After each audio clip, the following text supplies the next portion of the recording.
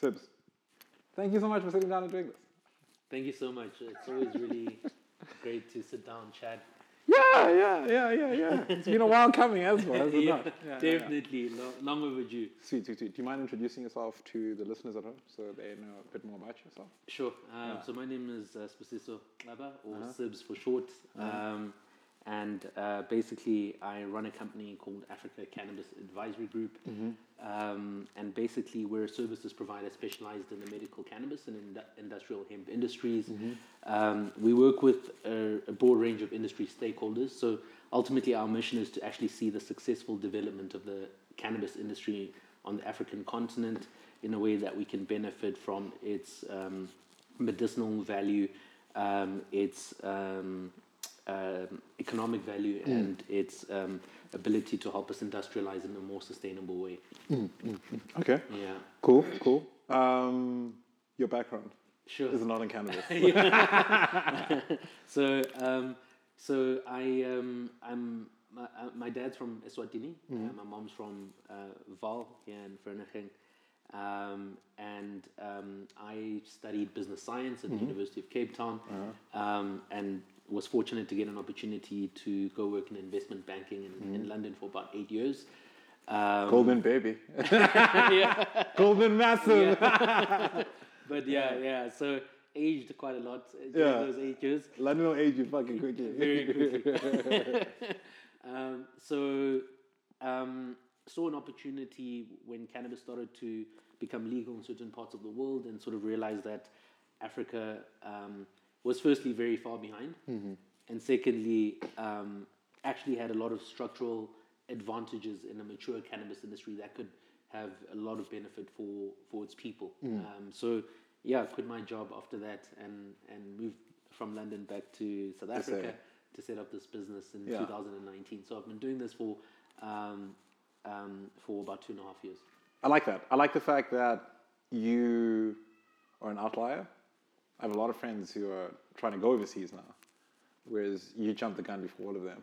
And I remember, like, first year out of varsity, speaking to Diale and Melvin, and they're like, "Oh no, Sibs is out." I'm like, "Where's Sibs?" Like, "Oh no, he's in London at Goldman." And I was like, "Oh, this shit's joined the nigga. This nigga's joined the Illuminati." You know what I mean? I was like, "Okay." So it's interesting that you've decided now, you've now exploited the resources of London. You've intellectually colonized London. Now you're bringing the returns back to Africa. Fascinating. Not a lot of kids do that, especially around your age. You find that they do the opposite at this point. Now that's when they triple down. So fascinating, interesting. I think what's also really cool that a lot of people don't know about you, or I suppose the people who don't know you don't know anything about you, but the people who do know you also know that if you had said, 9 years ago, even 12 years ago, Sibs is working in cannabis, they would have been like, "No, it's talking about someone else. It's completely different." And I think there's a stigma associated with cannabis that, like, the only people who work in cannabis are, like, drug addicts and, like, potheads. And I think there's been a very aggressive form of propaganda against marijuana from, like, a number of different sectors of society that make it seem that as if marijuana is, like, I remember, like, when we were in school, remember people used to say it's a gateway drug? Yeah. Nigga, it's a gateway drug to lunch. That's what it's a gateway drug to. It's a gateway drug to having a good time, baby. But, like, it's not a gateway drug to, like, other drugs. Like, I've never met anyone in my natural life who did a whole bunch of weed and was like, "Yo, we should do other drugs." No, what you do is you smoke a lot of weed and then you get, like, tired. You know what I mean? And even that is a problem, which is smoking. Yeah. Right? Yeah. It's like, okay, we're doing weed. And Yeah. like, we have to smoke it. Yeah. And, like, that speaks back to, like, the prohibition problem. Right? Exactly. Because, like, I mean, in before we had this chat, I did some research into, alcohol prohibition. And before, like, prohibition, like, was one of the wildest things for American culture and American booze industry for a lot of different reasons. From the booze industry perspective, there was a lot of innovation that happened post prohibition and pre-prohibition and during prohibition. During prohibition, i.e., like, higher concentrations of alcohol, right? So it's like people are like, "Oh, you're weird because you smoke weed, right? Or you do CBD stuff, right?" Yeah. But, like, me drinking 75% alcohol is fine, you know what I mean? But, like, prohibition allows that to occur because it just becomes an economic argument, right? I'm a smuggler of booze. I'm smuggling beer. Beer has, like, I've smuggled 100 liters of beer. that 100 liters beer is shit in relation to 100 liters of tequila. Because 100 liters of tequila I can sell at a much higher bottle size and like units price per drink than like a beer. So of course it makes more sense for me as a smuggler to choose tequila and hard booze, right? And then that of course sets off like a rampant drinking culture in America that is almost unchecked, which is actually quite common amongst former British colonies. Have you noticed that? Yeah, big time. Like especially in the UK, like niggas drink in the UK, Big time. No, like everywhere I go in London, whenever I'm there, and like I see friends, like come let's go have a pint. Yeah. A pint. And I'm like, how are you guys not all grossly overweight? You know what I mean? And like the same with the States. Like Americans love booze. You know? Australians love booze. You know, Rhodesians love booze. Yeah. Zimbabweans are a bit different, but Rhodesians love booze. Yeah. And I think there's something like very toxic that was transported into the colonies from the British colony around drinking. When like I think I understand why people drink in the UK, but I don't understand why you would be doing that kind of drinking in a country like South Africa that doesn't have a lot of the issues that you'd have in the UK, right? But then you go, oh, recreation. And it's like, oh, so it's fine for me to get shit-faced drunk and crash my car? Yeah. And smoking a spliff is like, ooh. Yeah. You know what I mean? So like, it's always interesting to think about like, that is something that informed our childhoods and our youth as like this awful thing, when in actuality it was just like propaganda, you know what I mean? And like even now, that propaganda hasn't slowed down. And there's so much work that needs to be done in helping people understand the difference between different types of strains of marijuana and like THC versus CBD and so on and so forth. And I imagine a lot of your work has to do with that, right? Definitely. So I mean, how do you find that? Especially like as a young brown dude, you know what I mean? Like I know a lot of white people in the marijuana space right now. And I know like a handful of black guys, but there's always like a certain amount of negative PR from the black community and the white community to you if you say you work in cannabis. It's like, how has that been for you? Yeah, so I think it's very interesting because I think for me the first test was firstly the test of myself, because I kind of stumbled across the cannabis industry when I was doing my own sort of research on agricultural opportunities. I was meeting entrepreneurs, investors, and so forth while I was in London. And then as I was building this network, people gave my details to other people, and eventually I was starting to get a lot of reverse inquiries on people from Canada, different parts of the world, interested in the African cannabis industry. And immediately I'd be like, hey, that's not my space. You've called the wrong person, you know? But after I got enough of these calls, I was like, hey, let me actually just do a bit of research, just try to figure out, you know, what this whole industry is all about, what, you know, why all of these people are, you know, investing in the space and so forth. Just out of interest, actually, because for me, it was actually a no-go zone for professional, for work or whatever.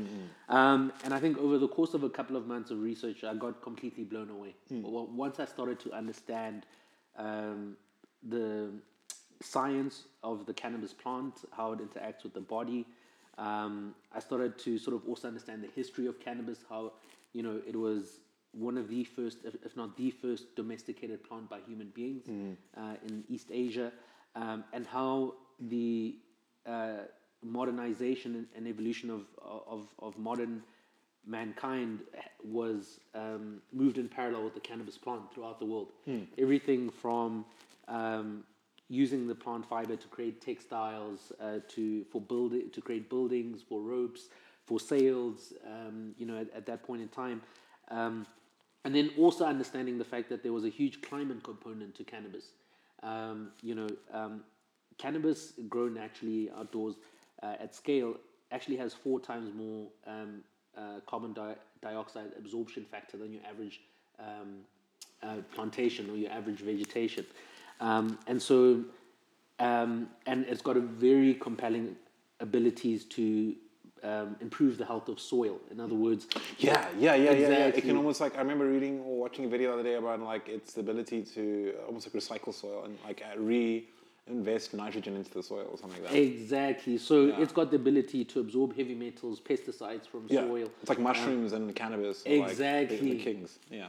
So soil that has been, let's say, overused for agricultural purposes or damaged from, let's say, mining activities and so forth, cannabis can actually improve the soil, the health of that soil, and make it sort of workable again. And so once I started to see all these touch points, I was like, hang on, guys, this is whatever I thought cannabis was. It's not this. It's in a mature world, when it's fully integrated into society again, it's going to be an incredible, massive positive for society. Yeah, it's almost like, and I think much more highly of marijuana and cannabis than I do of corn. But when you realize how much corn starch and corn is almost in everything that we eat, it's crazy. You stop and you go, wow, the modern world, the corn cannot exist. Exactly. And then like you stop and you think, it almost feels like, imagine you were living in this like really boring mansion, like your whole life, and people said you just can't go to this part of the house. And then like you get there and you're like, oh my God, but this is like twice the size of the house that we were living in. And that's what cannabis feels like to me whenever like I hear arguments against it. It's like, I used to be like, okay, cool, this is just a recreational drug, you know. And then I stopped and I was like, what the fuck? Like, this is insane. Exactly. Like, why is this like wildly powerful thing? Like, exactly. Policed. Also, like, it's in the name, weed, motherfucker. Like this shit can grow without any kind of like assistance. Exactly. Right? So like trying to police that is the most absurd idea ever. Yeah. And like, what? I like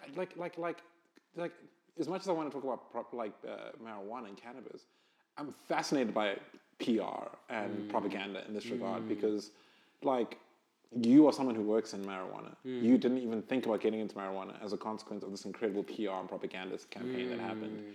And now you've seen the light, of course, and you know the truth. But prior to that, like, there's so many other people who don't see the truth, right? And like, I see it with my dad's generation a lot.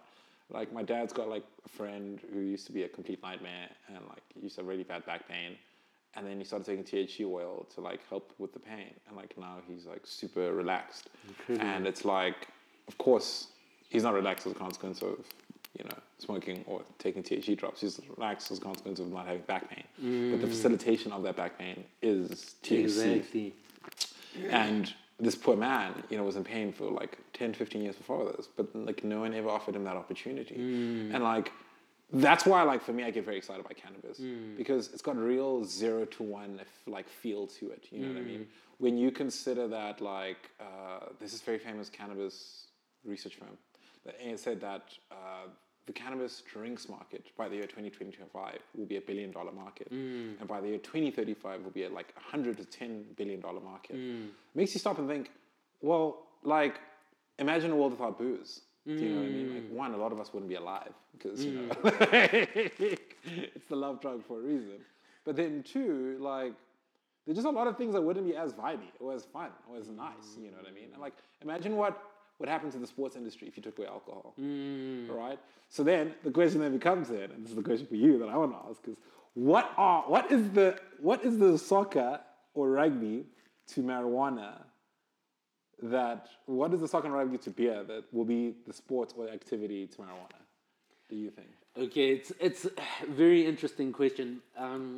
Just before I go into that, I think the one really important, you know, sort of aspect of cannabis to unpack is something you touched on earlier, but the importance of the process we're going to undergo now is really being able to understand different strains, understand the impact that those strains will have, whether medical or psychoactive, understand dosing, and sort of being able to calibrate people's experience based on data that can have a desired end outcome.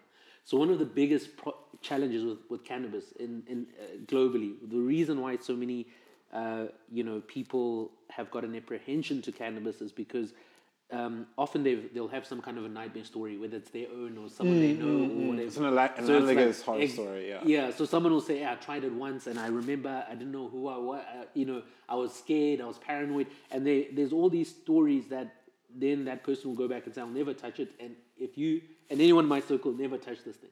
But what's going to happen in future, and the cannabis drinks market is a good reflection of this, and we're seeing a huge increase in cannabis beverages in the US. But what these beverage companies are doing is that they're mimicking the cannabis experience with the alcohol experience. So in other words, being able to modulate your experience. So if you have a beer, there's a certain expectation about how you're going to feel. How buzzed you're going to feel. If you have 2, if you have 3, there's an expectation about how it's going to impact you. And you can actually make decisions based on the fact that you know what the feeling is going to be.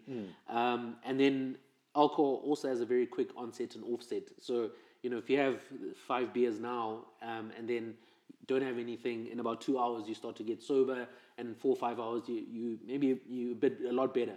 So what the cannabis companies are doing now is that they're creating very low percentage THCs in their beverages, also reconfiguring the molecular structure of the drink to have a quick onset and quick offset, exactly like alcohol, so that people can actually have an element of control, and they can have a pint. Exactly, and they know exactly what's going on. So that's going to happen across medicinal cannabis, adult use cannabis, and it's the same thing with medicinal cannabis. You get people that, and I've met a lot of people with stage 4 terminal cancer. They've used cannabis and the cancer disappears. They can't explain it properly. Their doctors definitely can't explain it. But somehow there's something that happens with the way they've taken it, the way they've dosed it, and the cancer is gone. There's certain instances where someone else might try cannabis. Okay, but pause. Let's take a step back there. Yeah. Certain instances, exactly. Right? Okay. Exactly. Yeah. So what I'm saying, then you get instances where people try it and it prohibits the growth of the cancer cells, so it slows it down. Other times it doesn't work. Yeah. So there's a wave of research that's going to help us understand the interaction of cannabis with the human body, and as a result, optimize its use for certain end, desired effects. And I think that's going to be the big turning point in cannabis over the next 10 years or so. Okay. That will really amplify its impact across medicine, across recreational as well. Okay. So what I like about your answer is that you gave me a very deep look into the kitchen of the restaurant. So now I know, what kind of pan you're using, what kind of, this is a very expensive restaurant now, right? But I'm still not seeing the front of house because, and I want to touch on the recreational because from a long-term perspective, I don't believe that whatever the social and economic and commercial benefits of how cannabis will be, I'm not up for debating those because those are quite scientifically specific, right? What I'm more interested in is you would deny the opportunity to do anything in the cannabis space as a consequence of propaganda, right? So my question, that's why I'm going to recreational first. So my question then is, if there's an empire, there's always a resistance, right? So the empire was the people who were making the videos saying that, if you smoke weed, you'll die, But then the resistance was like Cheech and Chong, It was like another day I was watching How High with Redman. Yeah. I remember being a little kid thinking, yo, I want to smoke weed, boy. This thing looks great. Yeah. And I smoked weed and I was like, this isn't like How High. I was like, this is not like How High. Yeah. So that's why, going back to my original question of what is the beer to rugby, or what is marijuana's beer to rugby, social factor that's going to help it become a lot more mainstream, a lot more consumed, because the economic and social and even human longevity benefits of marijuana becoming mainstream are massive in my mind. Because when it comes down to it, the more people who consume and spend money on marijuana, the more impetus will put on entrepreneurs and yourself to look at ways in which to exploit it further and look at how to stretch the utility of this miracle plant, if that makes any sense. So that's why I'm asking that specific question. It's saying, what's going to be that's going to kickstart this revolution? And look, it's already kickstarted to some extent, but I'm I watched the URC rugby final last night, right? The guys are drinking beers, and the thing is I don't like drinking beer because it makes me fat. But I usually drink wine. But because it's rugby, I gotta have a beer because I've been indoctrinated for years and years to beer and rugby are the same thing. So what's that for weed? Or what's that for cannabis beverages? That's gonna start the party. It's a very good question. And I think it's a bit of a complicated answer because if you take CBD, a compound in cannabis, there's already a lot of acceptance of CBD in sports, as an example. Yeah, and quite rapidly. Very rapidly. If you think about it, right? Very rapidly. Because like we're talking like 5 years ago, there wasn't even like debatable that you could have any CBD in your system, and now it's like sports people are actively endorsing CBD products. No, exactly. And Olympics doesn't test for CBD. Yeah. All kinds of sports associations have said, look, it's non-psychoactive and it can help with anxiety, pain, inflammation, etc. So, for example, I think there was a point where the Israeli rugby team had a cannabis company as a sponsor. Yeah. Just as an example. You've got Brian Abana joining or being a brand ambassador for a CBD company. There's another CBD company we work very closely with in the UK, in the US called 7NRG, which is targeting NFL, American football, and potentially soccer in future, etc. So that's one iteration of cannabis within, let's say, the sports world. But then there's an entire movement around the use of THC in sports. So I think one of the biggest shocks that I got when I started to really get immersed in the cannabis industry was how prevalent the use of THC was for professional sports people. Especially basketball players. Exactly. Yeah. And not necessarily just after the game to relax, but practice during the game. It's like, it's prevalent. Like people actually play completely high. And they'll have their best games. Yeah. Even, one of the guys we work with in the US for 7NRG, the UK company, he was a college football athlete. And he actually became famous because he didn't want to take opioids for pain management. And he said, guys, I'm just going to use cannabis. I mean, he didn't say that because you'd get kicked out, but he was using that in the background. But every time there was a test internally, like within his team, people were like, dude, you're always failing these tests. You know that you cannot make the NFL. Because as soon as you get selected, they're going to do tests and you're going to have THC in your system. And he's like, dude, I'm not going to go into conventional drugs and get hooked onto that my whole life. Yeah. So that's the hectic thing. That's the interesting thing. Yeah. So there's an application for THC in sports, and which is the point I'm trying to make about when we start to understand things like dosing, because it might be a situation where microdose is good for someone to play on sports because it just reduces the anxiety completely. And someone can play and be, sort of focused and not get overwhelmed by a crowd. It might be good for managing pain during a game, like injury, tackles or whatever the case is. So that's what I'm saying. It's a bit of a tricky one to answer because there's so many different touch points. Yeah. For cannabis to kind of, let's say, be associated with, let's say maybe a sport or an activity or whatever. But I think what I will say is that there will definitely be a huge expansion of those touch points. Right now it's all about someone who wants to relax at home, eat, whatever, sleep, just relax. That's kind of what cannabis has been associated with so far. But it's gonna sort of mushroom into so many different other areas. Okay, so just to be clear, and I think I understand what you're saying right now. The reason there is no rugby to beer for alcohol, so rugby and beer to marijuana and X, is because marijuana is almost like a lazy term, because it comprises of this entire galaxy of different products and things that can happen, right? Exactly. So it's like what's the alcohol to X? And it's like alcohol is something that gets used in like mining. It's something that gets used in like construction. Like alcohol gets used in so many different ways. But the most prominent way that we see it today is just through consumption. Exactly. But it's not to say that alcohol is just one thing. It's quite a dynamic product. Exactly. In the same way that marijuana is a dynamic product. Exactly. And the problem is that we don't acknowledge that because we immediately say anyone who does weed is like a drug addict. Mm-hmm. Not realizing that there's so many other positives that come from it that can, benefit someone. And we're still talking recreational usage. Exactly. We haven't touched on medical and we haven't touched on like industrial. Because like, I don't know, fuck this noise around like banning weed for like, recreational purposes. That's like, I can argue with that about you on Wednesday, right? Like, what I will not argue with you today is like the industrial benefits of marijuana, right? Exactly. It's like wait. There's no debate. Exactly. This is like what are you joking? How can we not like be using this for industrial purposes? Exactly. And I remember a few years ago, I met a dude who told me about a house in Noordhoek that used hemp bricks to build this, like the whole house. And then like he ended up running into some weird trouble with the law or something. And I was like, but my G, that's just a brick. Exactly. It's like, how could you arrest someone for a brick? Yeah. You know, like it's absurd. Yeah. When you think about it.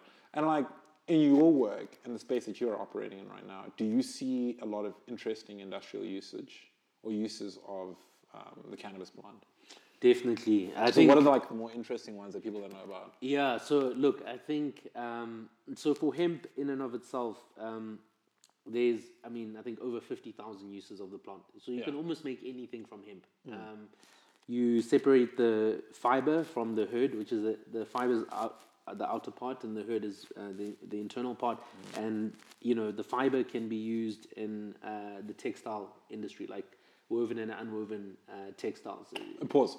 The fiber is not the flowers. It's not. So this So is in other outside words, of the we're flowers. talking one company can make drinks and clothes. Same Exactly. plant. Exactly. And not even like the same plant isn't the same, like, no, the literal actual same plant. Exactly. Okay. Exactly. Yeah. Educate me more, brother. Yeah.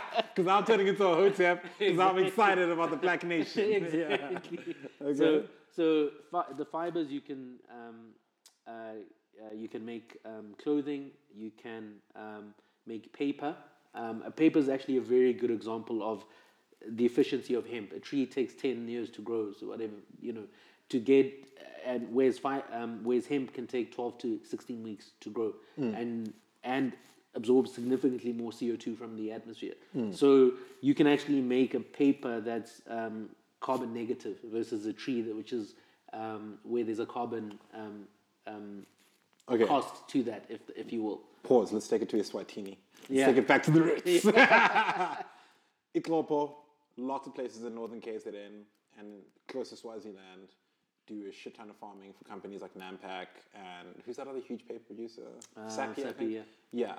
And I love driving through that area because it's so beautiful. Yeah. And it's all going to be destroyed because that's just paper trees, right? Exactly. And like that always breaks my heart because also like isn't the square meterage on timber so much higher? Like the amount of space you need for paper from trees is so much higher than the amount of space you need from hemp, right? Exactly. And So, with hemp, so do you speak with like Nampak and these companies? so we're speaking with quite a few companies, mainly on the textile side, because I think there's a couple of players in South Africa that are really focused on creating a more sustainable, localized supply chain.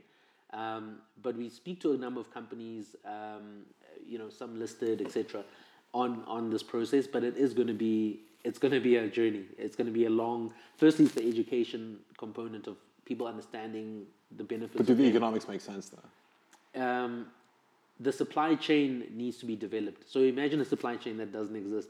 Any single point on the supply chain in and of itself doesn't make sense. So that's actually one of the big challenges with hemp is that we actually have to build a supply chain, ideally starting from the demand side. So ideally saying, okay, we want to, let's say, focus on hemp textiles, and we want to focus on, converting 20% of our stock into hemp-based materials or blended with cotton or whatever, but ideally reducing the carbon footprint of our clothing. And then you have to start working your way back down the supply chain of saying, okay, what capex needs to go into place for the processing of the biomass to convert into the end product? Okay, then what quality of biomass or plant do we need to actually get there?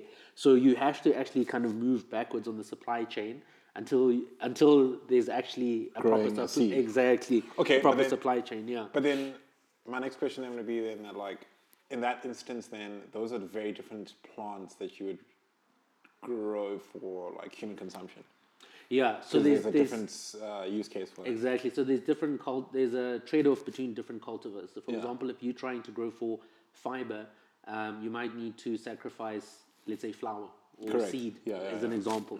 If you're trying to grow for hurd, which is the inner part of the plant for the construction industry, because that can actually be used to create, to your point, bricks and whatever, then there's a different cultivar where there'll be a compromise in terms of what you're trying to find. So the hemp opportunity is significant, but it's extremely complicated. And you see that in different parts of the world that have introduced hemp, and it hasn't it hasn't sort of skyrocketed and just kind of become this huge industry because of a lot of these teething issues.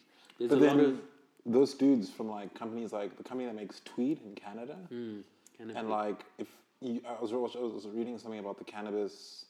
So in Canada they have these weird like state-sponsored dispensaries almost, right? And they've said that like since going live, like they've only had like 6 or 4 weeks where they haven't been completely slammed. So I'm saying like, okay, so I think I answered my own question. So in other words, that's fine for the recreational. exactly the flower. Okay, so flower, in other words, you're fine on flowers because Yeah, exactly. the demand is unquenchable, right? Exactly. The issue is that like those flowers aren't necessarily the same plant that you should be using for textiles. Exactly. You can, but you shouldn't necessarily be. Exactly, and so if you're growing for flower, usually that's a controlled environment, greenhouse, indoor, much smaller volumes and quantities. Maybe 5,000 meters squared is a good size for that kind of business. But if you're doing hemp for industrial purposes, you should be growing on thousands of hectares. I think China is growing something like between 1 and 2 million hectares of hemp. That's industrial, volumes and scale and so forth. So it's a completely different hat, because even if you take all the, let's say you take the flower, you process it into whatever, and then you take the rest of the plant and you want to use it for bricks or whatever the case is, you won't have any meaningful volume for building a house, or you get what I mean? Okay, so you need that literal scale, yeah. And that scale is currently not available in South Africa as a consequence of our policy. So this is the interesting part. So South Africa has actually made some good progress on that front. Yeah. So I think just of maybe a month or two ago, South Africa started to issue commercial hemp cultivation permits. The applications opened in October last year, but now there's actually companies with permits to grow hemp for industrial purposes. Okay. So we've taken that an important first step. However, there's a lot of issues with how it's currently set up.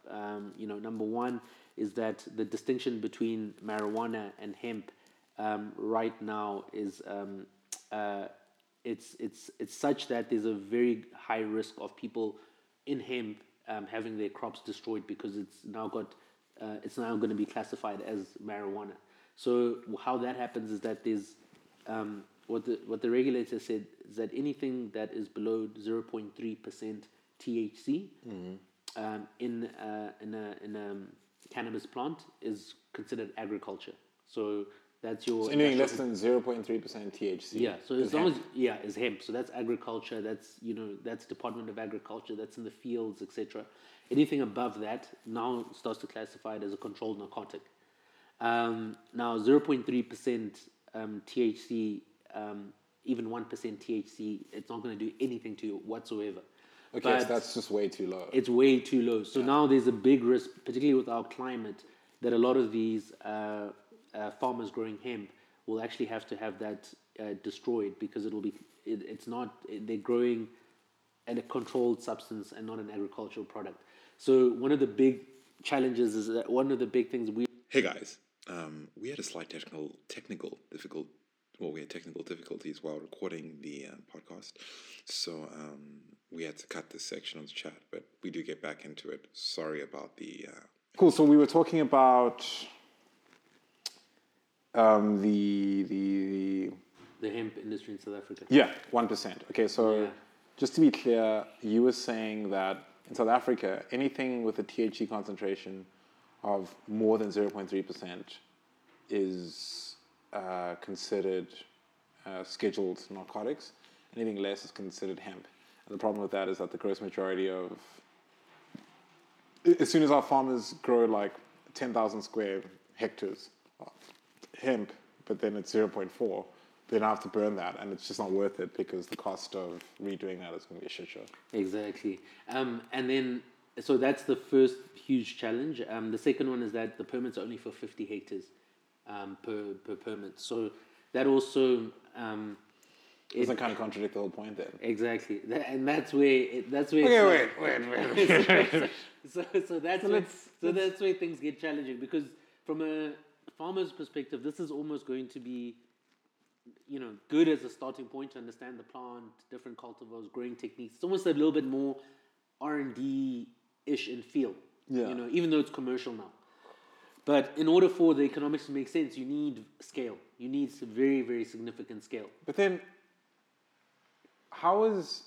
Because, okay, this speaks back to a bigger theme that I've noticed in my life, above all else, which is, it's almost like our state is dedicated to fumbling the bag. You know what I mean? It's like there's an obsession with fucking it up. Because, like, good news, you can grow hemp. Bad news, you can't grow enough of it to make it worth it. And it's like, but surely, how does this legislation get made then if it's so poorly informed? It's a tricky one because for a long time the cannabis industry had a lot of frustrations because in South Africa, because we did feel that government wasn't absorbing what was being, what the industry itself was providing as feedback, as insight, and so forth. I think that has changed and improved. So, for example, that 0.3% limit, we do have, we are being told that that's been seriously looked at, and there's a very good chance that's going to be adjusted in the very near future. So that's one example of some information being absorbed and hopefully some changes happening. Unfortunately, these feedback loops tend to take a long time. How do you fix that? Because I feel like this is not a problem for cannabis, it's a problem for South Africa. Look, I think it's hard to say how you fix that because exactly it's pervasive in terms of how government operates and so forth. And to be fair, it's not only South Africa. I mean, it's a lot of international other governments that have regulations that don't really make sense, etc. Other governments have execution that works. Yeah, and we don't have execution that makes sense. We don't have feedback loops. Exactly, and other governments, if Germany or the UK's got a regulation that doesn't make sense and the industry isn't growing, it's not the end of the world because unemployment is at 5%, 4%. We're eating 34. Yeah, we're desperate. Yeah. So from that perspective, we have a very different lived experience and a sense of urgency. So, how do you fix that? It's very, very hard to say. But what I will say is that government has shifted gears, definitely over the last year, in terms of focus on this industry. The presidency has recently hired sort of a head of cannabis policy, really, really good guy, Garth. He was instrumental in a lot of national plans for Department of Trade and Industry. He's not a comrade as well. He's not a cater. No, I'm not too sure. I think he might have some touch points from the past and the struggle and so forth. So he actually might be a cater. But the comrades always worry me. But he is a very, very sharp guy, very focused and so forth. So those and obviously the state of the nation, the president obviously outlined a vision of cannabis creating 130,000 jobs in South Africa. We talked to a lot of provincial governments, and I've actually been quite impressed with some of the provincial governments, the sense of urgency, focus on moving forward on this industry. So, it's hard to say because it's a little bit of a black box in terms of government. But what I can say is that over the last 2.5 years, there's definitely been a change in gear over the last year, and the hope is that that continues and we start to see. Very concrete milestones and initiatives, moving from planning to reality for this industry to really materialize. Okay, let's circle back to why this is urgent, right? We've got rampant youth unemployment, to the extent where I read a crazy article the other day, but it was this is the first generation of students where I think it's the class of 08 or 09, I can't remember which one it was, but where more students have not had a job than had a job within that year. And I was like, what? How's that even possible? Yeah. What have you been doing for the last 10 years? Yeah. Then, And I look at cannabis and I get excited because I'm like, this is an amazing industry. I think Cyril's a jackass for saying 130,000. I think that should be closer to 1 million, really, realistically speaking, if you look at the infinite capacity of this, plant. And there's so many opportunities in the value chain, as you've just discussed, just in hemp for paper or textiles, where you can really empower a lot of young, out of work, brown or black entrepreneurs. And if not entrepreneurs, then at least provide skills development, right? And I look at that and I'm like, guys, this is like the biggest economic opportunity we've had since 1994, right? Like, if we can get this right, I don't want to go on record to say that we have some kind of like dramatic competitive advantage, but we do have a dramatic competitive advantage, right? Exactly. Like, we have a lot of factors very much benefiting us as opposed to a lot of our African neighbors. And we also just have the infrastructure, manpower, and know-how and coordination capacity, not necessarily execution capacity, but coordination. And my question then is, how does this become a vehicle for youth employment then? Because, as I said, there's so many aspects in the value chain, from like just working in a marijuana shop, working as a person on a marijuana like facility, working as a farmer, working as a processor, working in advertising to promote these products. You know what I'm saying? Like, there's so many jobs that like are for an entire industry where we have no idea what the sky of the limit is. You know what I mean? So it's like, how do we get that happening? Sure. So, I mean, I'll give just one example in terms of, I think, a shift in sort of approach that I think is important. So a couple of weeks ago, I went to Australia to Australia, see Australia, went to see some, kind of partners there, meet a whole lot of the players in the industry there. We were fortunate, to have, met cultivators, processors. So just for some background and context, Australia also has a legal cannabis industry for medical cannabis industry. They legalized in 2016, I think. And when I got to Australia and started to meet all these different stakeholders, visiting facilities, pharmacies, etc., completely blown away, because the industry in Australia, firstly, has around 120,000 registered medical cannabis patients, which means that these are people that are receiving the healthcare benefits of the plant, all under licensing regimes, etc. And it's adding about 10,000 patients a month. Shit. So the TikTok numbers, damn. Yeah, exactly. Yeah. So what's happened in Australia is that they've structured their industry in such a way that, firstly, number one, people don't have to go to the illicit market for cannabis for different medical conditions and so forth. There's a legal way which you can get it. Your doctor can advise you. The products are clean, they're safe, etc. Number two, there's a huge growth in investment in the sector. People are getting jobs working at cannabis facilities and pharmacies. Entrepreneurs are helping to solve certain problems within their supply chain, etc. Investors are deploying capital. And the other thing that's happening is that because Australia's got its own local cannabis market, they're starting to collect data and become smart and understand the plant better from a medical perspective. So they now are, starting to develop IP, starting to,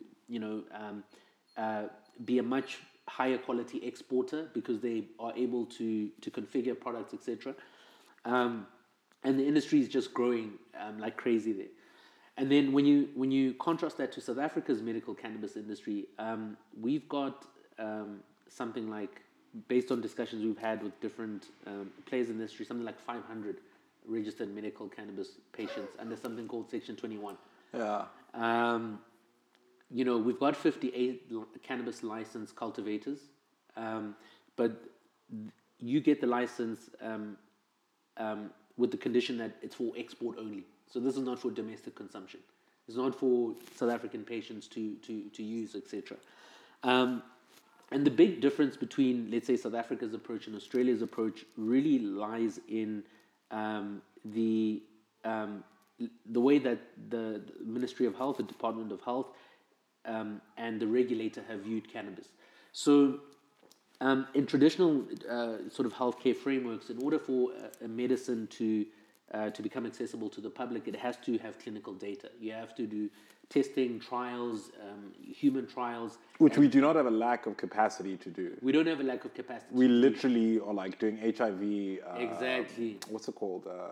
Vaccines right now at Baragwana. Exactly. We've got the infrastructure, we've got the expertise, etc. But the view that Australia took was that, and Australia's got a higher watermark standard than us in terms of pharmaceuticals, the regulations. They're just more stringent. But the view that they took is that, look, because the research and validation of these drugs can be a 5-10 year process, because you have to prove that a particular compound or formulation treats a particular ailment, and you can spend millions of dollars on that, and the results might not be significant enough for the regulator to be happy. So Australia said that, look, from our perspective, we need you to prove safety and quality, make sure the product is clean. But on the efficacy side of things, we're going to have to work together in a practical framework where we can start to prove that over time. But we don't want to prohibit patients and their doctors if they say, guys, this patient needs this, and they've tried XYZ, it didn't work, and the doctor's got a level of confidence in it. Here, I'll give you a prescription for cannabis. And so Australia 4 or 5 years ago was exactly where South Africa was. They had legalized for about 2 years, 3 years, and I think they had, 100 patients or some very insignificant number, because the hurdles to actually access the medicine were really high because of this challenge. So we almost need to then go, to the drawing board, which is it's not an easy change in perception, because it's the reason why most countries in the world haven't accepted and allowed medical cannabis to be used at a scale. It's because the building blocks of the healthcare industry is around clinical data. So, but that slight tweak can actually can ensure that patients have got access to safe and clear and quality cannabis that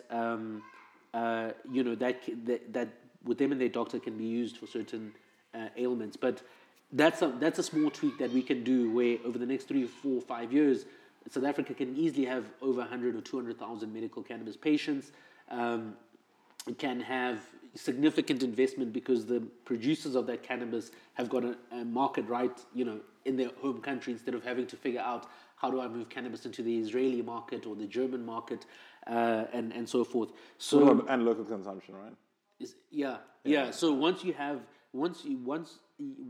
can create a framework where patients can get access to medical cannabis, we start to build expertise, we start to get data that can actually help us develop an edge over a lot of other countries within the space. So that's just one example of a tweak that can make a massive difference. Correct. Which it's not a straightforward path. But if countries like Australia, Germany, and Israel that are significantly more advanced than us in terms of healthcare and pharmaceuticals, etc., can find a workaround, there's no reason why South Africa shouldn't. Yeah, but I mean, okay, so let me ask another question then. From your learned, in your learned opinion at least, where is the highest revenues in this space? Where are they going to come from, right? Yeah. So in my mind, it's always recreation. Yeah. Because the recreation comes with brand. So I think it's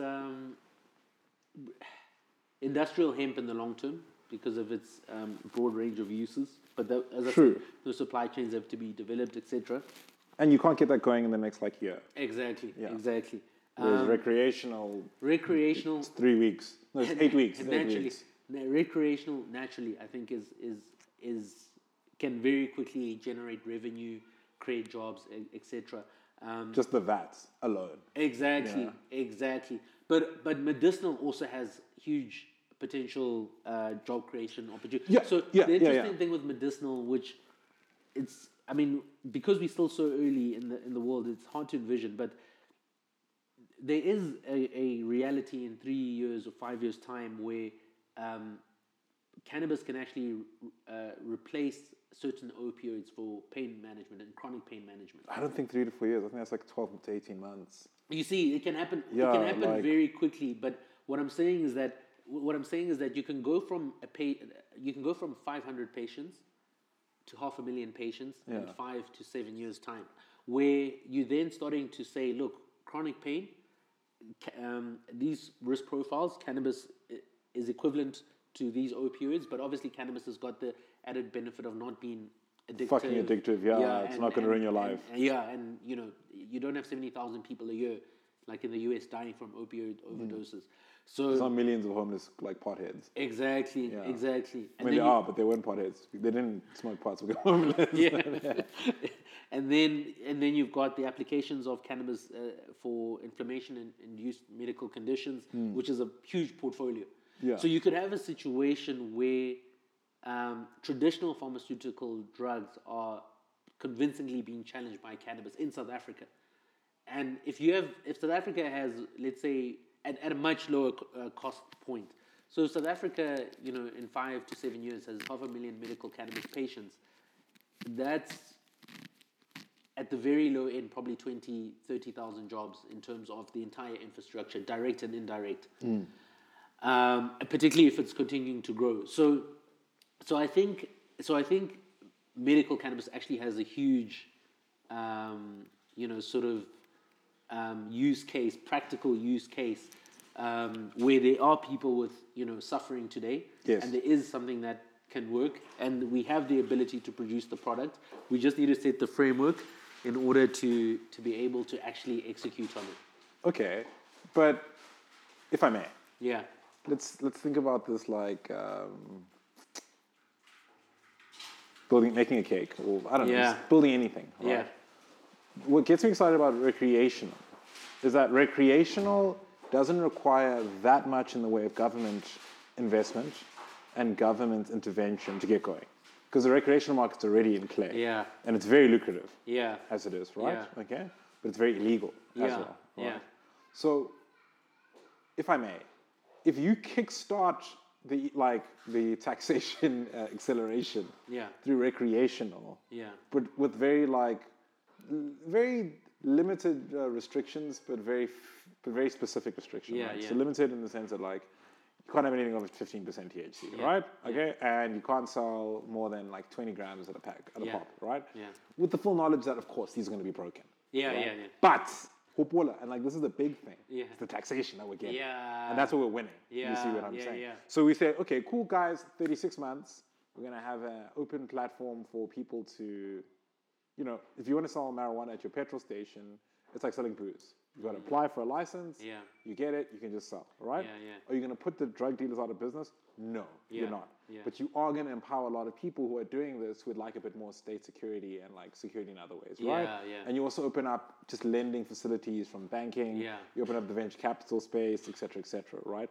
And now, don't get me wrong, I think in the long run, the medical play will beat the recreational play, right? But the medical play has such huge infrastructure requirements that it's going to, even, you said in the next 5 to 10 years, we can have 500,000. And I go, we could also have 5,000. Yeah. If the infrastructure doesn't come to the party, you see what I'm saying? And I know way too many people. Oh, dude, man, there was this, my one friend, she had back surgery recently, and she was prescribed opioids. And I was like, you cannot take that shit. You cannot. And she was like, why? And I was like, because that shit's gonna fucking make you a bad, film at the Cannes Film Festival. Someone who took opioids and became a crack addict. You know what I mean? It's gonna be bad. And then we destroyed all the opioids, and I spoke to someone who connected her with someone in the legal medical marijuana space.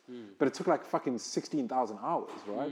Whereas the guy who could have given her the illegal marijuana, was just outside on the street in Obs. Exactly. Exactly. Exactly. That was it. I'm not saying I did go see him, but I'm just saying that's how easy it is, right? Yeah. So for me then, my argument is always, let's kickstart the recreational game. Get it right? Then once that's right, whilst that's happening in parallel, you get the medical and the commercial aspects right. But so my simple argument is you can have both of the medical marijuana and the recreational marijuana. You don't need to necessarily fix all the legislation around medical marijuana. Around recreational marijuana. You just have to create speed limits, like a highway, right? So I like to break the law on my car and I drive fast, right? And that means that I get a speeding ticket. But it doesn't mean I don't have a car. And that's the problem right now is we don't even have a car to start off with. And my argument is guys, we need to generate a lot more activity in our fiscus and a lot more activity in our economy, right? Okay? Yes, the guys who are going to be doing medical exporting into Germany and these international sophisticated markets, there's a lane for them. The guys who are going to be doing medical research, there's a lane for them. The guys who are going to be doing hemp, there's a lane for them. Clothing, there's a lane for them. But there needs to be the lane that can give us money this year is recreational. You know what I mean? And it doesn't take that much work to design a very basic framework that says you can only sell marijuana of this levels of quantity and this quantities, blah, blah, blah, blah, blah. And you have to pay VAT on all these, and we can tax you and go through your books to get that in the next 90 days up and running. Because it's like you're not asking people who aren't doing this to do this. You're saying everyone who is doing this, we're going to make you a legal entrepreneur overnight. You know what I mean? And on the recreational side, this is South Africa, right? I mean, literally, we spoke about this earlier, Swaziland, Iklopo, like those areas. Like most of the recreational marijuana in the city comes from those areas, right?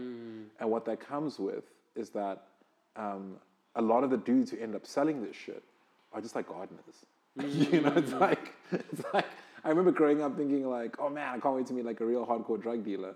The only drug dealer I've ever met in my time is a gardener. I've never met like a hardcore drug dealer, you know what I mean? Because I don't do hardcore drugs, but also just because like it's just someone who's like got to connect, who's just trying to make an extra 30 rand on like a 5 gram bag of weed, right?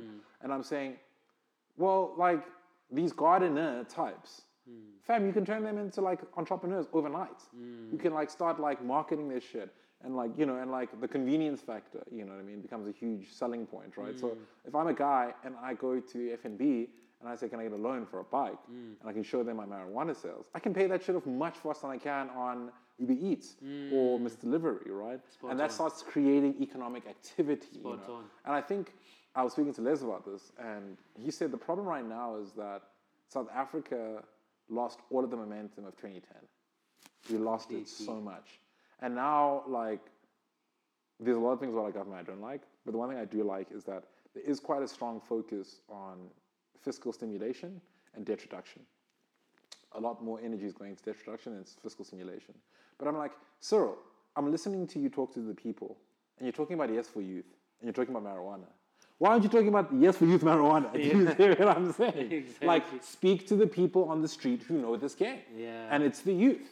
And I'm just saying, there are at least 10,000 sub-25 entrepreneurs in this country we can empower just by like easing the brakes or like creating a temporary, call it 24 months, 36 months framework for marijuana. Just like, no, for the next 24 months, up until the next election, this is what you can do with weed. You know what I mean? And then like, go for it. What's the absolute worst case scenario, right? It's not like no one's going to turn into a nyape boy because of weed, right? And no one's going to be like accessing weed now who wasn't able to access it before, right? Because at the end of the day, as I said, the guy on OBS is just there. There's every single car guard in the country. You think car guards make money guarding cars? No. They make money by selling shitty weed that comes from Swaziland, and they sell it for very low prices because that's the game that they play. And the state is unwilling to like empower these people. And I'm like, guys, like, I don't have a grand strategy, and that's your problem, is you keep on chasing these grand strategies, you know, like a unified theory of everything. And I'm like,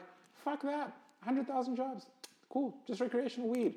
Then like let it like build on top of that. Do you see what I'm saying? Because now Minna, I've got Sibs weed, and that's the strongest shit in Joburg, where it bangs. And Sibs weed opens up a shop. Now Sibs weed is making the weed, and it's delivering the weed, and it's got a shop, and on Friday nights there's like slam poetry sessions. And like now all of a sudden slam poetry sessions become the rugby to like recreational weed throughout the city, right? Because like you get high and go and listen to some slam poetry. And that in turn means waiters. That in turn means like more slam poets can start making a living. That's what economic stimulation is. Exactly. Right? And for me, don't get me wrong, like everything you've told me about the medical game, like, fucking blew my mind. I didn't know that, especially around Australia. And the hemp, of course, like George fucking Washington went on record to say hemp is the shit. You know what I'm saying? Exactly. So if you can't trust G Dubs, who can you trust? But what I mean by that is that like, for me, it's like, there's just like low-hanging fruit, you know? And as an entrepreneur, I'm like, I don't want to get into cannabis, I know nothing about it. But the recreational, I know a lot about that because I know how to sell shit. I know how to sell a commodity. And we're like, speaking about Canada earlier, like you see in Canada, like, the small mom and pop operations just being killed by these massive conglomerates, right? And South Africa does not have to have that same condition. We can have a lot of small micro, brewers popping up here and there. Yes, over time it'll all consolidate into an SAB. That's fine. But like now is the time for craft beer. Let's have the craft weed, revolution that helps us like get to a better place. Because as you said, like everyone in the recreational space prior to like the green revolution was trying to essentially like, I don't know, like gasoline their brain. You know what I mean? Like they were just trying to like fuck their own brains up, right? Whereas the problem with that is that like that's because you only have tequila.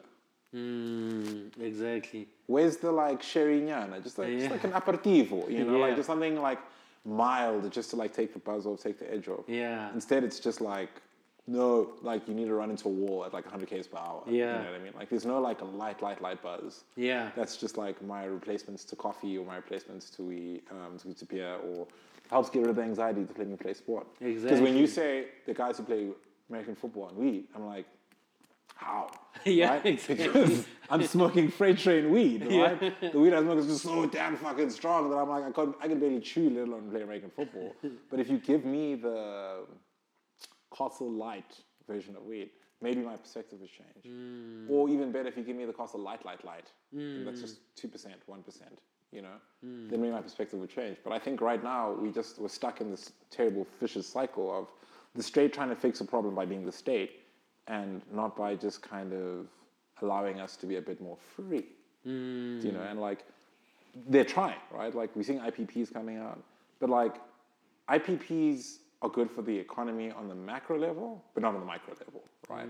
Because on the micro level, no one who's poor is ever going to get any benefit from an IPP. But on the recreational weed side, yeah, there's tons of people. There's tons. Because like it's a commodity. So if it's not someone in a subsistence farming capacity, it could be someone just, buying from subsistence farmers at the market to sell, in fucking traffic, The guys are selling scapes in traffic. Why can't they sell weed in traffic? So it always gets interesting. Speaking about that, like what kind of scale would we have to see in South Africa to get the pricing down to what we see with tobacco? Is tobacco just an infinitely richer crop then? I know nothing about these things, by the way. So it's a tricky one because, okay, so there's obviously the illicit market, which in the illicit market, you can get cannabis for, I don't know, 5 rand, 10 rand. There's a price point for everyone. Yeah. In theory. And in reality. Yeah, exactly. It's very much like housing in India. Exactly. It's accessible. Unlike housing in Joburg. Yeah. Joburg's at leaps. Yeah.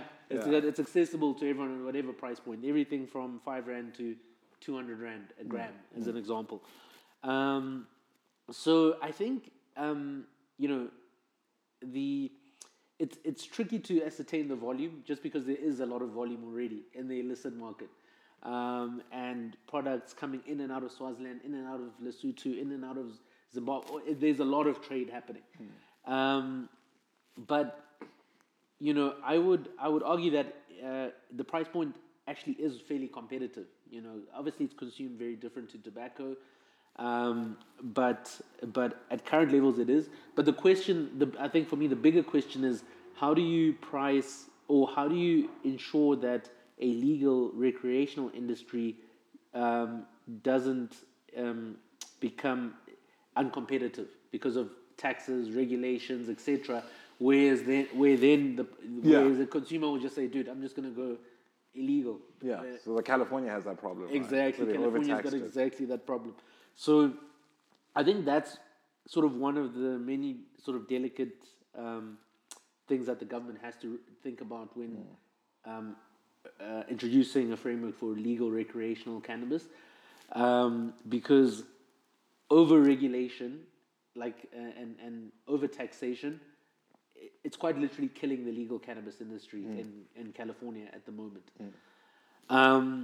But then you also don't want to have it so unregulated that things like safety, quality of product, etc., isn't reliable, and so that's a level of vulnerability on the consumer.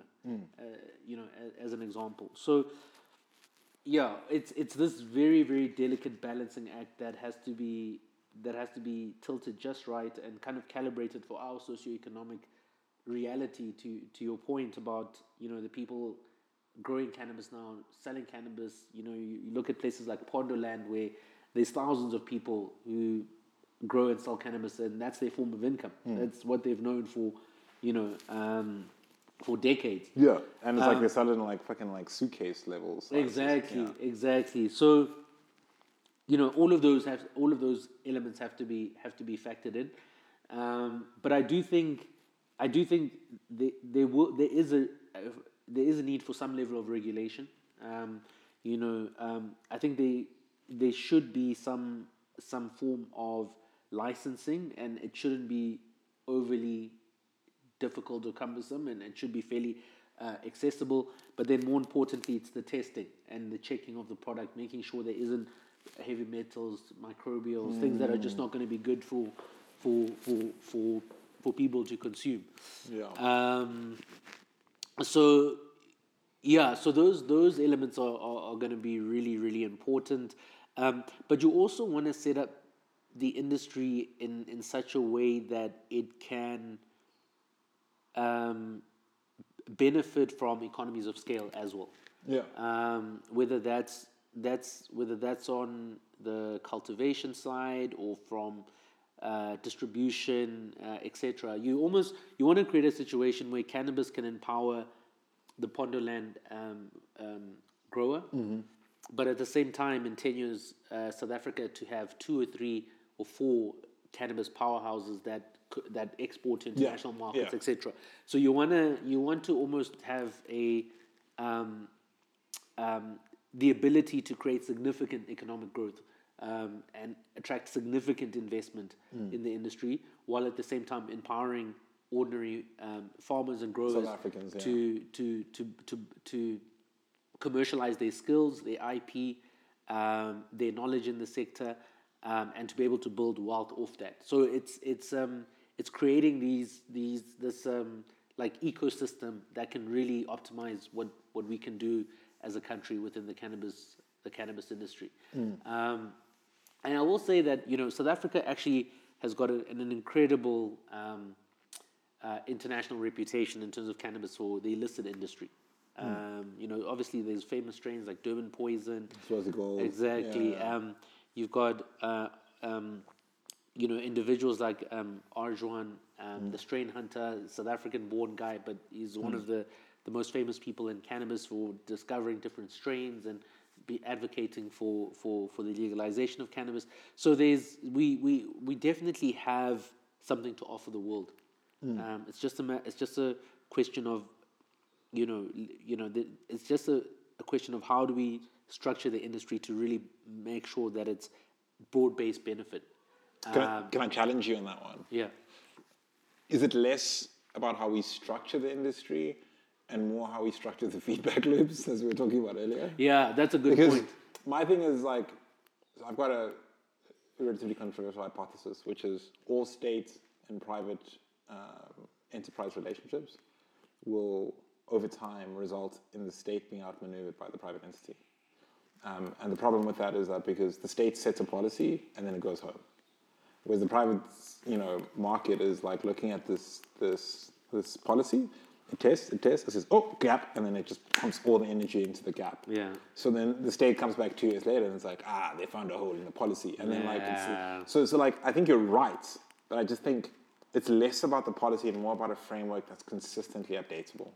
Do you know what I'm saying? Because if you don't have a consistently updatable policy, it's just like BEE, right? It's like BEE sounded great on paper when it first came out, but then it was like, oh great, now like 400 people are going to become multi-billionaires, and everyone else in the country is going to suffer, right? And then, then 5 years later, we're like, we're going to fix it this time, and then like, great, 4,000 people become billionaires. Yeah. Yeah. And it's like, we're going to fix it this time. We fixed it. I'm just telling you. And it's like, you're not seeing the problem. The problem isn't that BEE is flawed. The problem is that your approach is flawed. Because it doesn't matter what BEE you set up. It's like, what is it? It's like the terrorist versus the army. Remember, every day the army doesn't have an attack is good. But a terrorist just has to be right once. Yeah. And that's the problem with these state-private enterprise organizations or like deals. Is like we were talking about earlier the break, the pseudo legalization of weed in 2018, when the Western Cape High Court upheld that ruling that changed how much marijuana one could consume at home, etc., etc. That hasn't been updated, and now we've just got like a wild proliferation of like marijuana entrepreneurs in the recreational illegal side who are operating this very weird gray area and are not getting taxed on their income. Exactly. Because like it's been 4 years and guys are still chilling with the same information. Exactly. And I think like, I don't know, I feel like there's certain fundamentals in life, like there's always going to be debit and credit in accounting. There's no third dimension of accounting that we know of. If you've got a third dimension of accounting, share, But I think South Africa needs to innovate in one place above all else in my mind, which is in state feedback loops and state structures that are privately incentivized but socially funded, right? So in other words, I'm part of the Department of Marijuana.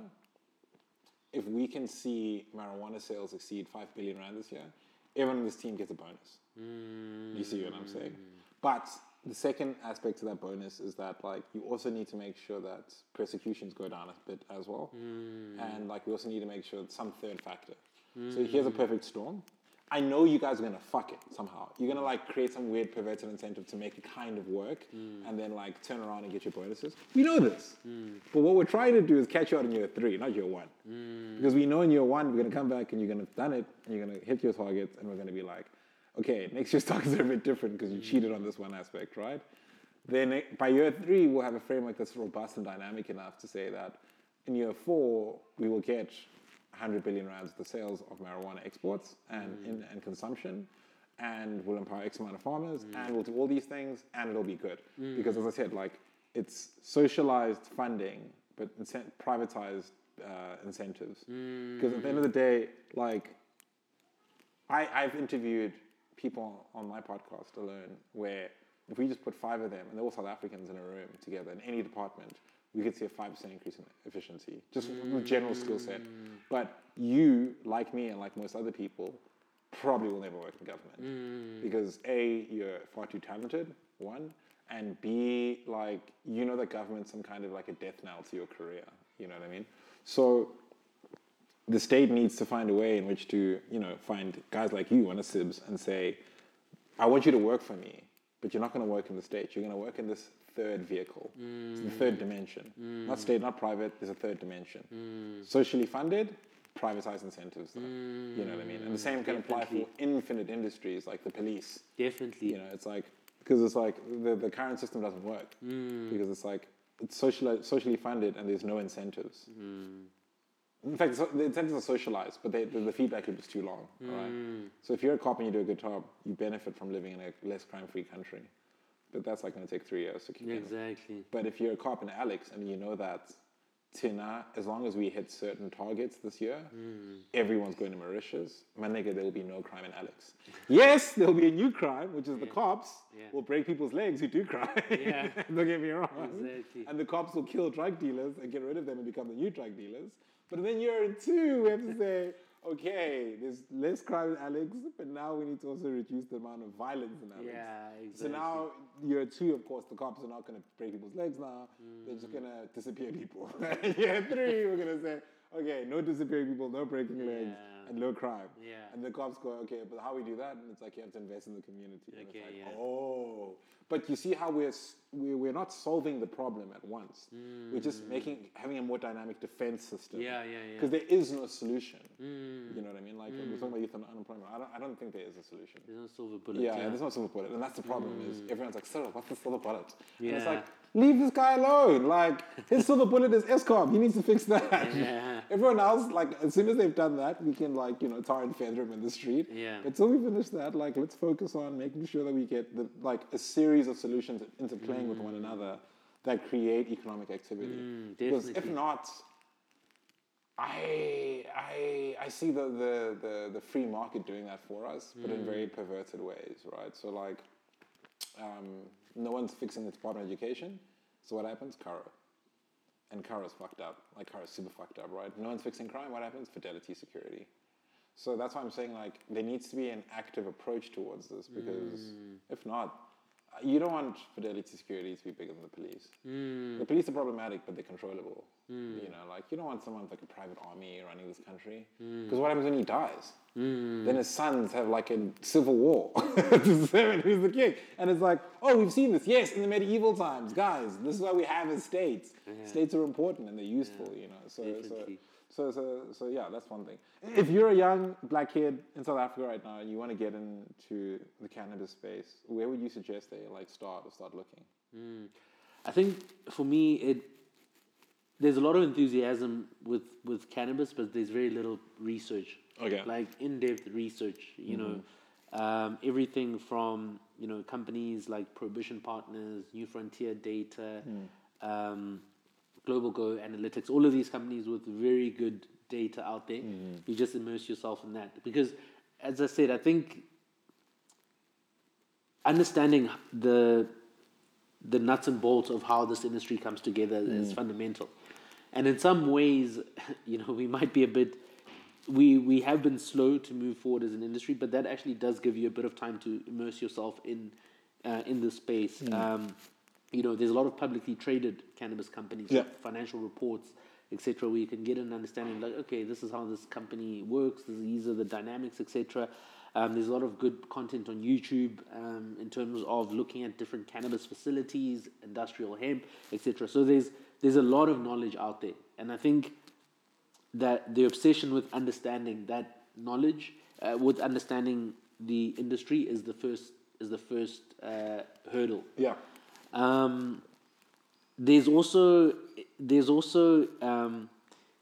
a lot of misinformation actually about cannabis as well. So as you immerse yourself more and more into the industry, you'll begin to From both directions, right? Yeah. So sometimes some people are overly positive, some people are overly negative, but as you get to immerse yourself in the industry, you'll begin to get a sense of what makes sense, what's true, what's not.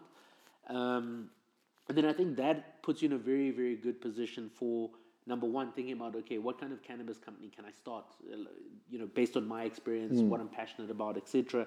You know, the industry is going to be extremely broad. You know, America, I think, has created something like 130,000 cannabis jobs over the last couple of years. And I think South Africa can go down a similar path, but these are jobs in retail, in property, in branding, in processing, in advertising, pretty much almost anything that currently exists. There can be a cannabis play in that space. So I think, firstly, having that knowledge and understanding of the industry, talking to as many people as you can, it gives you a good sense of what the industry looks like. And then, you know, for example, if you want to start a business, then you can begin to back solve and say, okay, based on how I understand this industry, this is something that I think, you know, I'd love to start or get into. Or a career, you know. So that's the thing, like there's not a whole lot of cannabis jobs here today, which is part of the frustration, right? Because in theory, we should be seeing cannabis job openings all over the place. That will be the signal that we're on the right track. Once you start to say, hey, we need someone for a dispensary, we need someone at a pharmacy, we need someone at a cultivation company, we are a law firm looking for cannabis, you know, so that's when we know we're on the right path, but we're not there yet. So then I think that's when you then also use that knowledge to sort of figure out, let's say, from your career path, whether it's marketing or whatever, you know, how you can sort of do a deep dive within that particular area that you want to be in. And then I think once things start to open up, you'll be 100 years ahead of everyone else who's also trying to be in the sector, etc. Yeah. Okay. But, you know, it's not the sexiest answer right now, but it's where we are. And I think that's the frustration you feel when you go to Australia. And, you know, I remember we had a meeting with the management team of a pharmacy, one of the you know, sort of... one of the largest dispensaries for dispensarying pharmacies for cannabis in the country. We had to wait like an hour for the queue to die down, and I'm just like, dude. And I speak to the manager. He's like, every day we get in here at like maybe 6 a.m. I don't breathe again until 7, 8 p.m. This is the because thing that how fucking busy- drives me insane. That's Yeah. how busy. That's how much the industry is growing. The same thing happens in Canada, Exactly. like all the time. You know Exactly. what I'm saying? Like I've got friends who recently like moved to Germany, Yeah.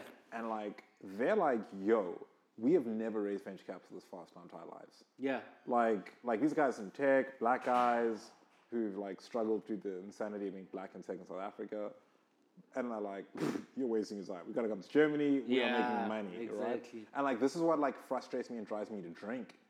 Or smoke rather. Hey, is that like I'm sitting here and I'm like, guys, there's so much money already to be made. I'm not Exactly. talking about the new money. I'm not talking about like the 50-year-old dopey who needs to be convinced that opioids are worse than weed. Exactly. I'm talking about like young bucks on the street are Yeah. like ready and willing to drop serious money Yeah. on drugs. Yeah.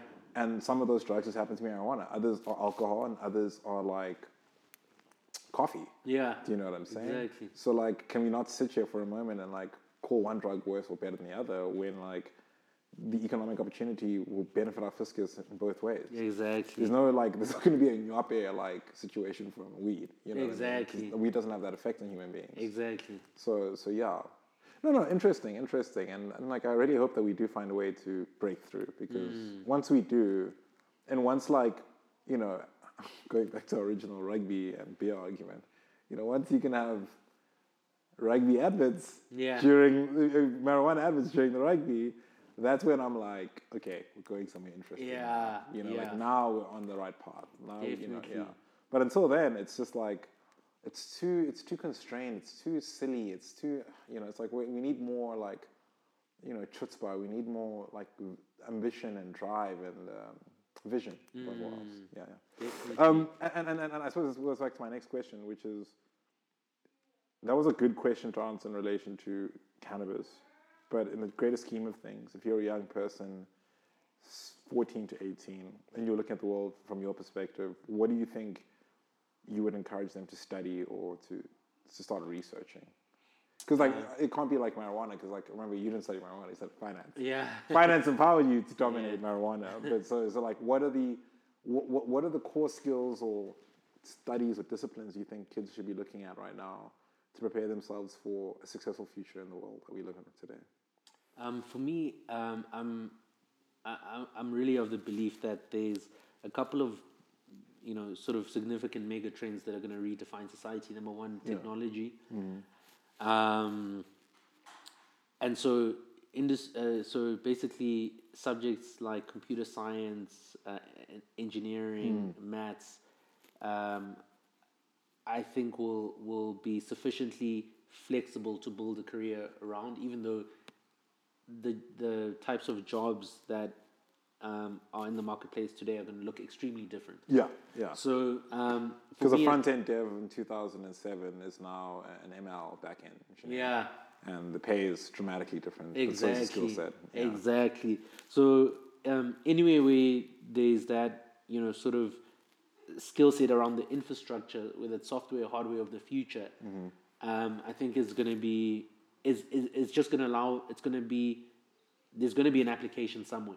We also still don't know exactly what the world's going to look like in the future, but I think that's really important. And then number two, I think there's a couple of other areas. Number two is there's a big mega trend which applies to medicine, which applies to general wellness, etc. Of moving into plant-based. Whether that's food, whether that's medicine, so like this like understanding that world, so botany, biology, even chemistry and so forth. So basically, developing a knowledge or skill set around like nature, plants, but from a scientific lens or from a practical lens like agriculture, etc. I think that's another huge mega trend that's happening right now. And cannabis falls as a subcategory of that much bigger trend. So I think that's also potential, significant potential. Then I think also there's going to be, in my opinion, also a need for people that can understand other people and help them through mental, psychological Fascinating. challenges. You're the first person to say that. And a level of empathy. And I think Yeah. there's going to be significant commercial value in that, because I think we're going to be going into a more and more kind of disconnected world from other people. Alienated, Alienated world. And so, the ability to understand how the mind works, how the brain works, how emotions work, and be able to apply that in some shape or form to help other people, I think is going to become a huge focal area, because I think as we're seeing mental health, we're sitting on a mental health crisis. Crisis. So I think that ability to really understand that and to play some kind of a meaningful role, I think is also going to be a very significantly important function in the future. Yeah. I think the one thing I would add to that is biology. Yeah, very good We were talking point. earlier before we started the podcast around like Web3, and I think it's bullshit.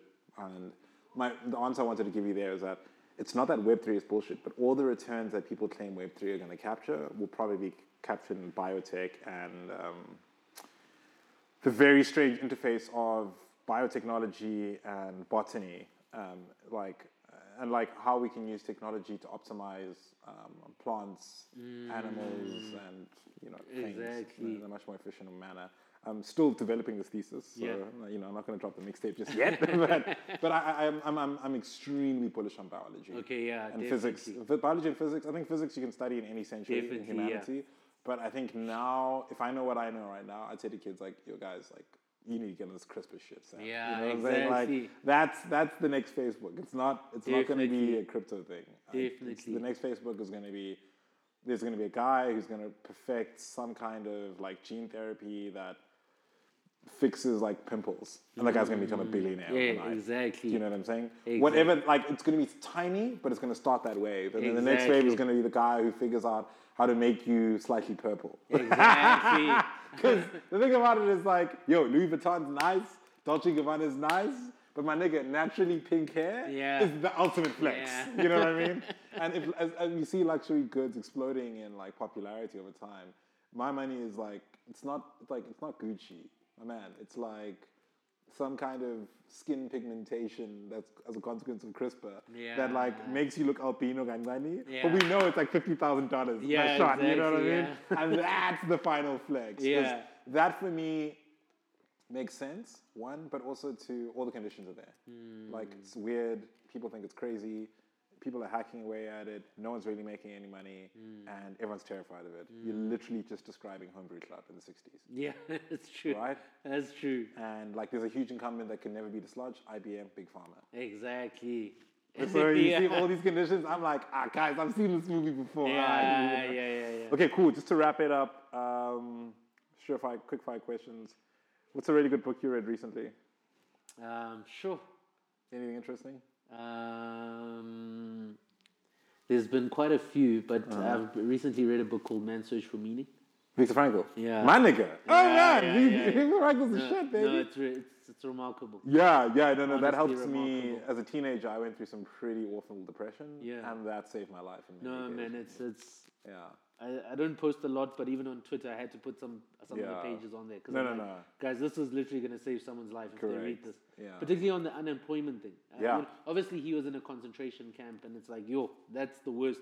But he's like, even in a concentration camp where it was designed for our death, I was able to dig deep and carry on every single day. Yeah. So and then he talks about the same thing with unemployment. It's the hopelessness that kills you. Correct. Yeah. It's like the hopelessness every single day you wake up, and then eventually your perception of reality is that you live in this box and there's nothing for you beyond that. Correct. Yeah. And then that eventually is like, okay, dude, that's what pushes you over the edge. Exactly. Yeah, no, that's a great one.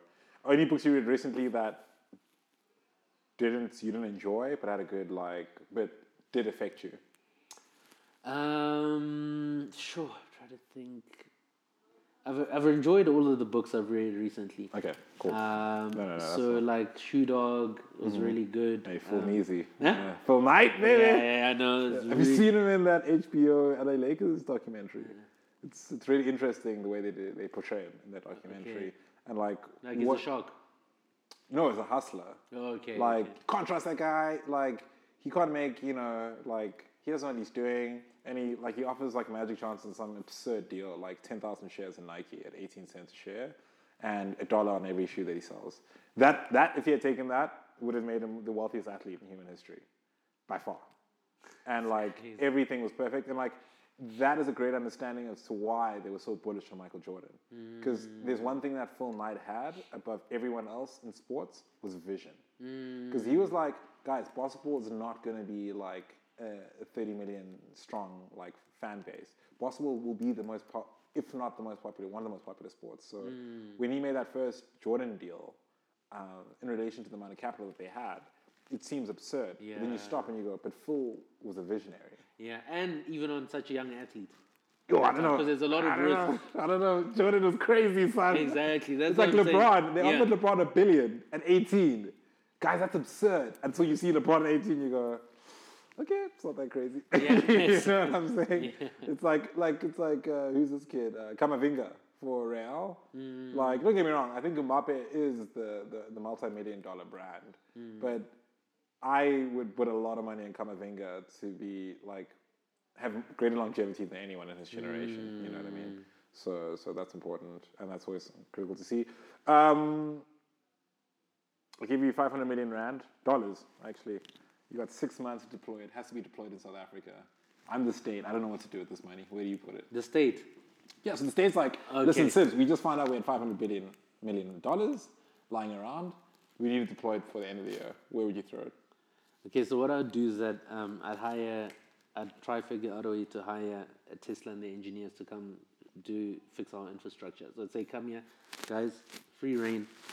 Look at everything. Look at our build. Look at our energy mix. Look at the IPP program. Let's get all of that right over the next 6 months. Here's your fee for that, but also some of the execution fee. Because I think a lot So in other words, you're going to get a report at the end of this, or you're going to get execution at the end of this?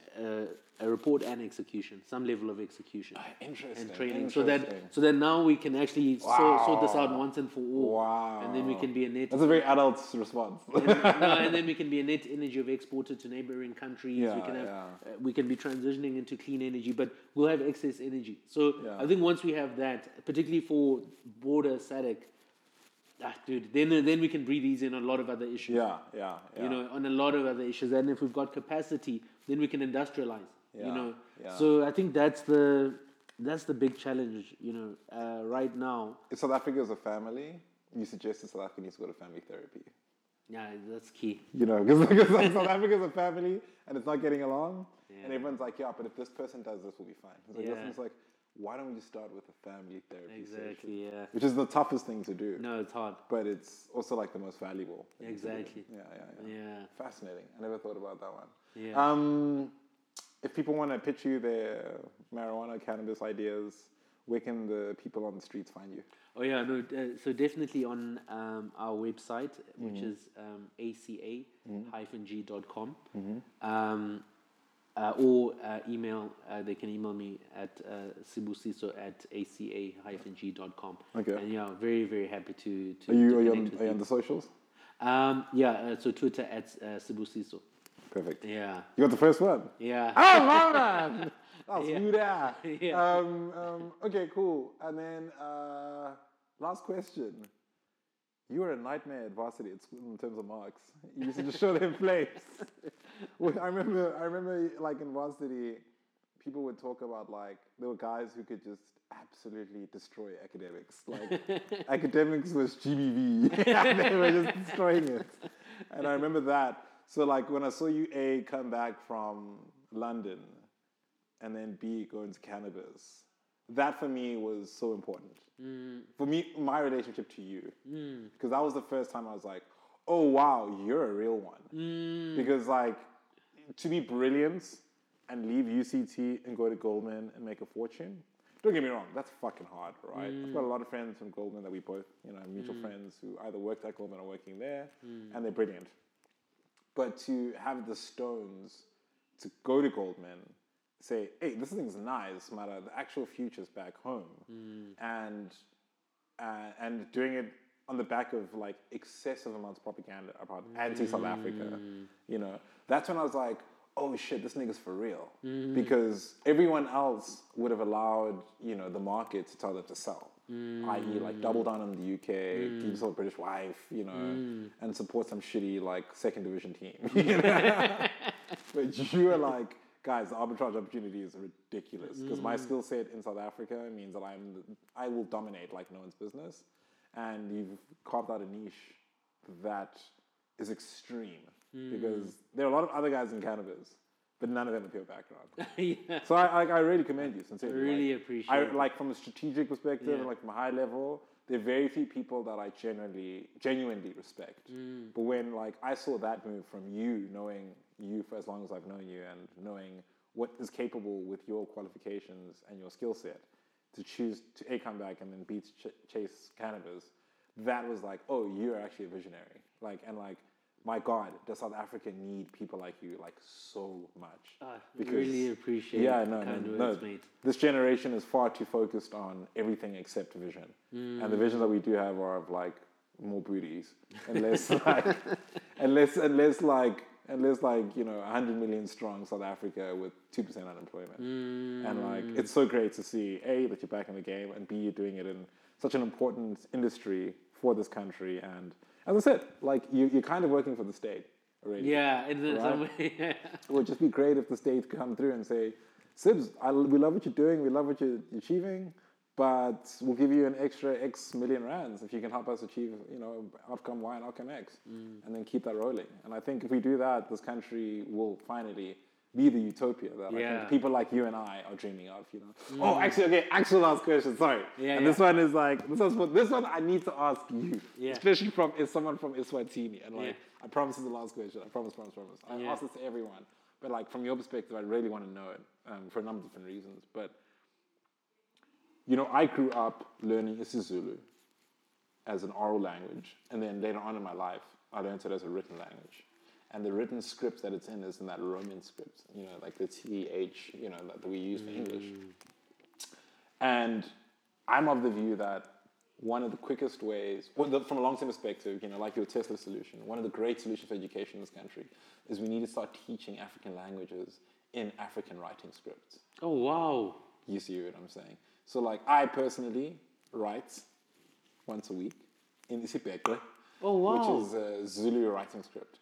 Oh, so you write Zulu, but instead of writing Ngia for an NGI, you write it with this very strange triangle-looking speech. I'll show it to you afterwards. Oh no, that's incredible. And man, it's fucking cool. It's fucking cool because it was the first time in my entire life I actually started understanding the world through a Zulu lens. Sure. And understanding the world through a Zulu lens is the most exciting thing in the world because it's like that mansion we were talking about earlier, where you get you have 16 rooms. And then you go into the outside of the house and it turns out there's 16,000 rooms. That's what isiBhekwe did for me. That's incredible. You know what I'm saying? So like... Absolutely incredible. Do you think that would change education in this country if kids had to learn 2 scripts instead of 1? Sure. I think there's no doubt that there's an element of intellectual... development that will happen, and also then going back to your roots, going back to culture and appreciation of our culture. It's the same thing like in China and Mandarin. Correct, yeah. My younger brother, he's spent a lot of time in China, and he's had to learn how to speak and write. But but it's foundational in China. Everyone knows how to write in Mandarin, speak Chinese, etc. And then yes, English is an add-on, but it makes you. There is that element of expanding your mind and also appreciating where you come from that perspective. Yeah, I think there's also just a dramatic neural simulation as a consequence of like developing that muscle memory. Exactly. To be able to eat 2 different writing scripts. Exactly. Fundamentally will change the way that your brain works. No, definitely. What I mean?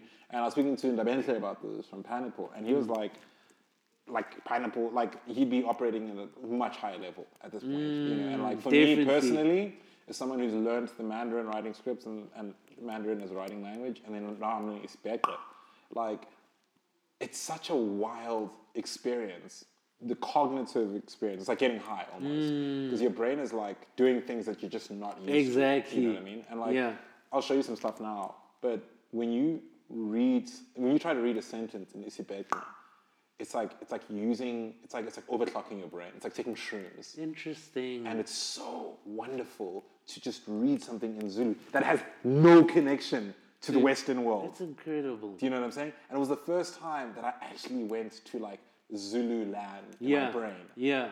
Before that, what I was doing a lot of translating or a lot of like problem solving of sounds and noises. Exactly. Whereas when I started doing these Sibekwa exercises, I was like, holy shit.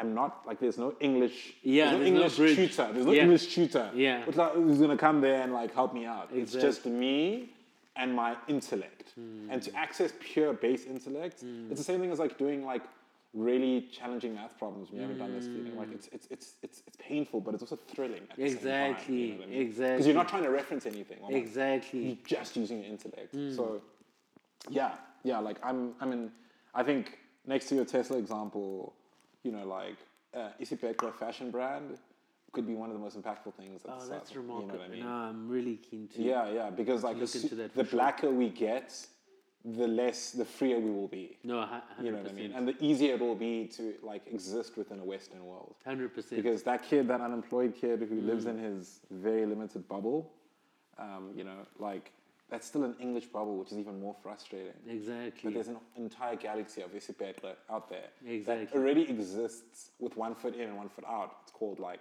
you know, modern media. But now it's like, it's not just the sonic experience of Zulu. It's also the written experience. It's a different experience.